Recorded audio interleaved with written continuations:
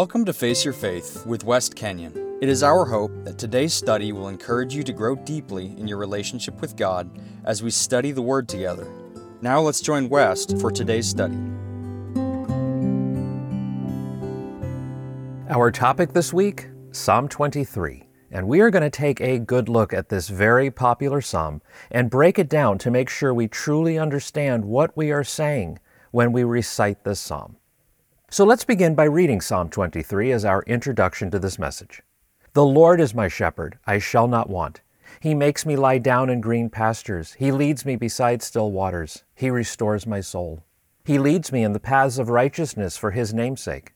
Even though I walk through the valley of the shadow of death, I will fear no evil, for you are with me. Your rod and your staff, they comfort me. You prepare a table before me in the presence of my enemies. You anoint my head with oil. My cup runs over. Surely goodness and mercy will follow me all the days of my life, and I will dwell in the house of the Lord forever. But before we examine the meaning of this psalm, let's investigate why Psalm 23 is more loved than any other of the 149 psalms. Why is this the psalm we are so hooked on and often told it is the one we have to learn? After all, I didn't know God's Word was about a popularity contest.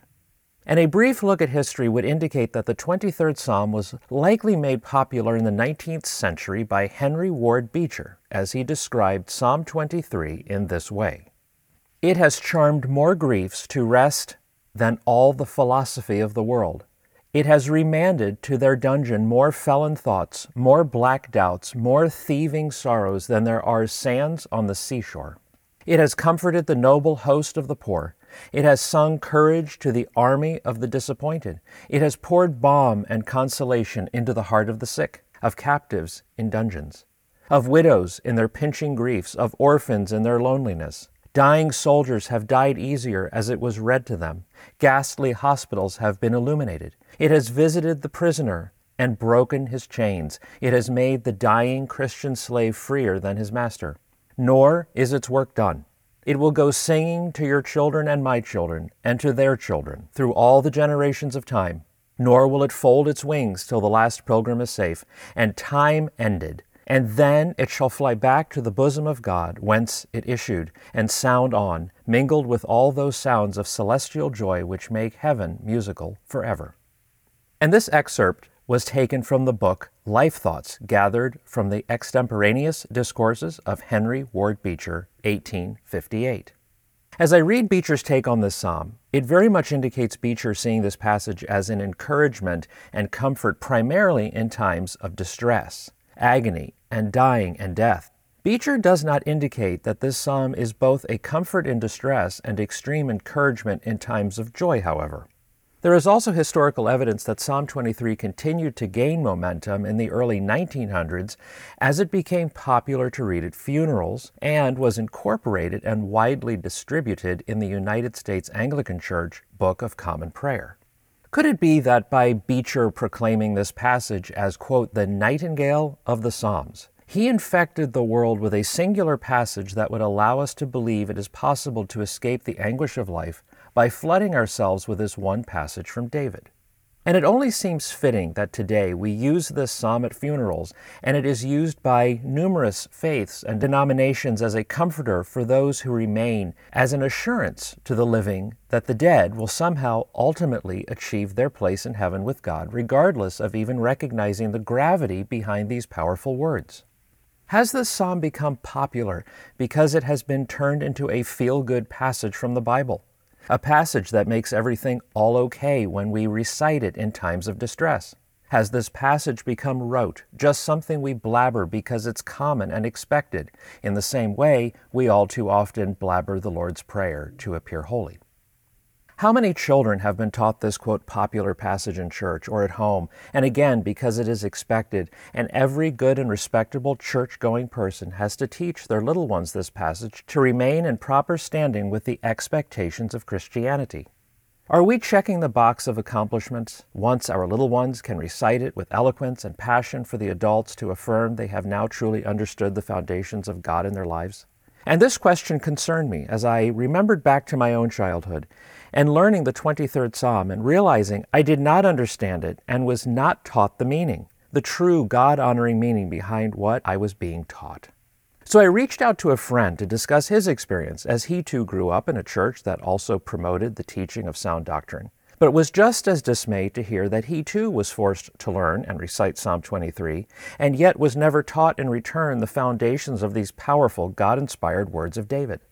And this, I believe, is what happens to the Word of God when we decide to pick and choose and rank God's Word from most favorite to least favorite, and on a scale of 1 to 10 on when a particular passage is better than another to read under certain circumstances, or what we need to read to suit our present mood. And good evidence for this comes from 2 Timothy 3:16 through 17. All Scripture is God-breathed and is useful for teaching, rebuking, correcting, and training in righteousness, so that the servant of God may be thoroughly equipped for every good work.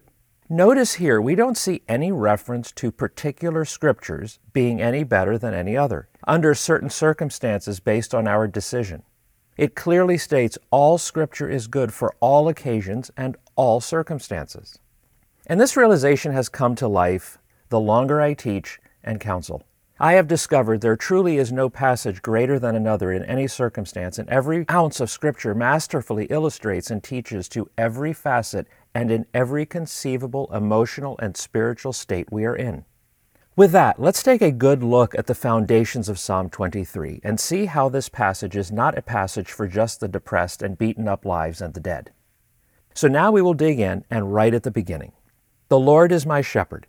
And we are going to stop right there. We need to stop here because these 5 words are so very powerful. But perhaps we have even gone too far into this already. Maybe we should just back up and start with the Lord. Just who is the Lord? And the answer to that question alone can cause wars and divisions in churches and all kinds of problems among we humans. So who is the Lord? And we simply can't go on reading the passage without the strict understanding of who it is we are even talking about. Because if we do not know who we are talking about, the remainder of the psalm is completely abstract. And our answer comes from 2 passages, and the first from Psalm 100, verse 3. Know that the Lord, He is God. It is He who made us, and we are His. We are His people, and the sheep of His pasture. And our second passage comes from Exodus 20, when God states, I am the Lord your God, and you shall have no other gods before me. Definitively, we see the Lord is God, the one triune God, Father, Son, Spirit, author and maker of heaven and earth, and all things that have been created, visible and invisible. The God of Genesis and the God of Revelation. So by stating the Lord, we are emphatically acknowledging that the singular God of the universe, the same God that showed Himself as Jesus Christ, fully God, fully man, our guide, our master, our caretaker, and the one we are to rely on for all our needs. Because after all, that is the exact role of a shepherd, and a very good shepherd at that. Now we move to the remaining 3 words of our first 5 words, and those are, is my shepherd. And so we are back to yet another critical point in this message, and that of understanding the role of a shepherd, now that we know the identity and role of God. Shepherding is certainly one of the oldest professions, and certainly one of the loneliest. Shepherds are often with their flocks 24/7, and many all year long, moving from one pasture to the next with their sheep. And no matter the weather, the shepherd stays with the flock. He lives, eats, and sleeps with that flock. As much as he is their caretaker, they become his family. According to a number of online sources, shepherding is not an easy job. A shepherd is responsible for making sure the flock, which can be upwards of 1,000 sheep, is kept safe from predators, keeping them from pasturing in areas that have poisonous plants, keeping track of their overall health, and tending to any sheep that are ill or injured, along with making sure they always have a source of fresh water. In addition, they often assist with lambing, and in some cases, the shearing. But another significant aspect of a good shepherd is to become the leader of his flock and making sure the sheep know who their leader truly is. So how do you get stubborn, wayward sheep to know who the boss is? And keep in mind, sheep must have people to care for them or they will die. They can't survive on their own, doing their own thing. Doesn't that sound exactly like people? According to Grit.com, a farming website and periodical, states that a good shepherd will bottle feed a select number of lambs each year and provide them with treats every time they are close to the flock. The article goes on to say that even if these sheep are low in the pecking order, the sheep that are getting the bottle or treats will come running to the shepherd when he makes himself known, which will, according to the article, temporarily disrupt the status levels of even the highest-ranking sheep, and all will follow suit. That reminds me of another great passage of Scripture, Matthew 20:16. So the last will be first, and the first will be last. And after reading and studying about the role of a shepherd, a question popped into mind, and that of, are shepherds really a thing any longer? And if so, how many people are even in this lonely line of work today? And the answer was quite surprising. According to a 2007 Wall Street Journal article, there were about 1,500 shepherds employed in the United States alone, and still thousands more throughout the world. I find this so fascinating as something I never gave much thought to until now. And as I was reading all the various articles on tending and keeping sheep, little has changed in the shepherding world since the first shepherds engaged in this profession thousands of years ago. And so we now have a good picture of what a good shepherd will do and how he will take care of his flock and get the sheep to know and trust him.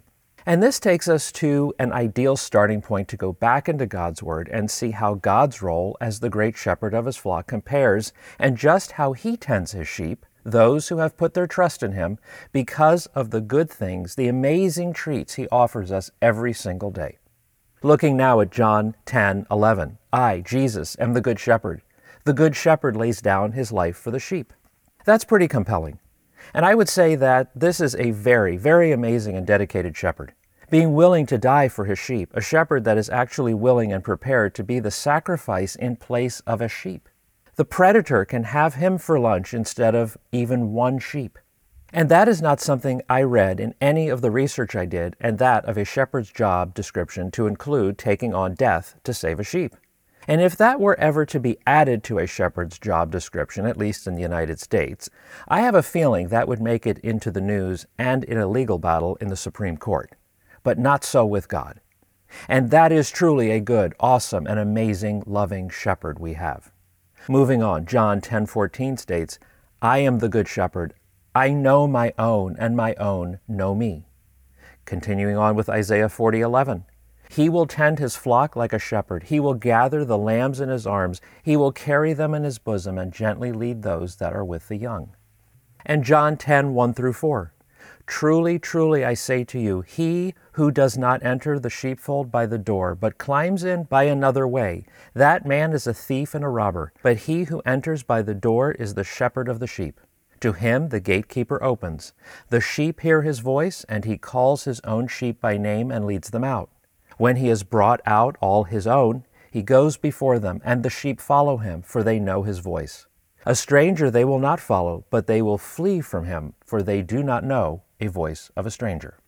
And all of these passages truly do indicate what a good shepherd does and how he cares for his sheep, and perfectly matches exactly how shepherding is still done in the 21st century. And this is how God cares for us, his sheep, the sheep of his pasture. So we come to the conclusion of part 1 of this topic and put our first sentence of Psalm 23 together. The Lord is my shepherd. In earnest, we know now these first 5 words state the following. The Lord, who is my God, Father, Son, Spirit, the author, creator, sacrifice, and Savior. He is my shepherd. He is my master, my leader, my caretaker, and my protector. He is there day and night, all day, every day, watching over me with compassion and care, and because of this, I have no needs. I lack nothing. I don't need one thing. I am secure and sufficient in all things, all the time. And all of this is the premise to the remainder of Psalm 23. We will see in part 2 that this sums up the entirety of the passage and is setting us up to fully understand, feel, and live out our lives like a good sheep that truly has a perfect shepherd. And not only is the shepherd perfect, but he knows well in advance what we need before we even know we need it. Isn't it absolutely fantastic that we can take 5 simple words from a popular passage and break it down into such a deep understanding of who our Lord and Shepherd truly is, and all this is to hopefully see God's Word in a way we never have before. Next time, we will address the remainder of Psalm 23, putting everything we have learned today into context. Let's pray. Lord, you are indeed the great shepherd of your sheep, and we do not need anything more. We lack nothing. We truly have it all. Help us to trust in you for your guidance and protection in all things. Help us to listen to your voice when you call us. Help us not to be wayward and self-seeking in our next move. Help us to remember the devil, our predator, is prowling around waiting to devour us. Thank you for keeping such good care of your flock. Thank you for keeping us rounded up and close to you for protection and safety, and for providing all that is necessary to sustain us in every way. Forgive us for straying from you, thinking we can do it better on our own and manage our own affairs, and all while being completely lost. And now we ask all of this in the name of our great Shepherd, the Lord and Savior, Jesus Christ, who we give all praise, honor, and glory.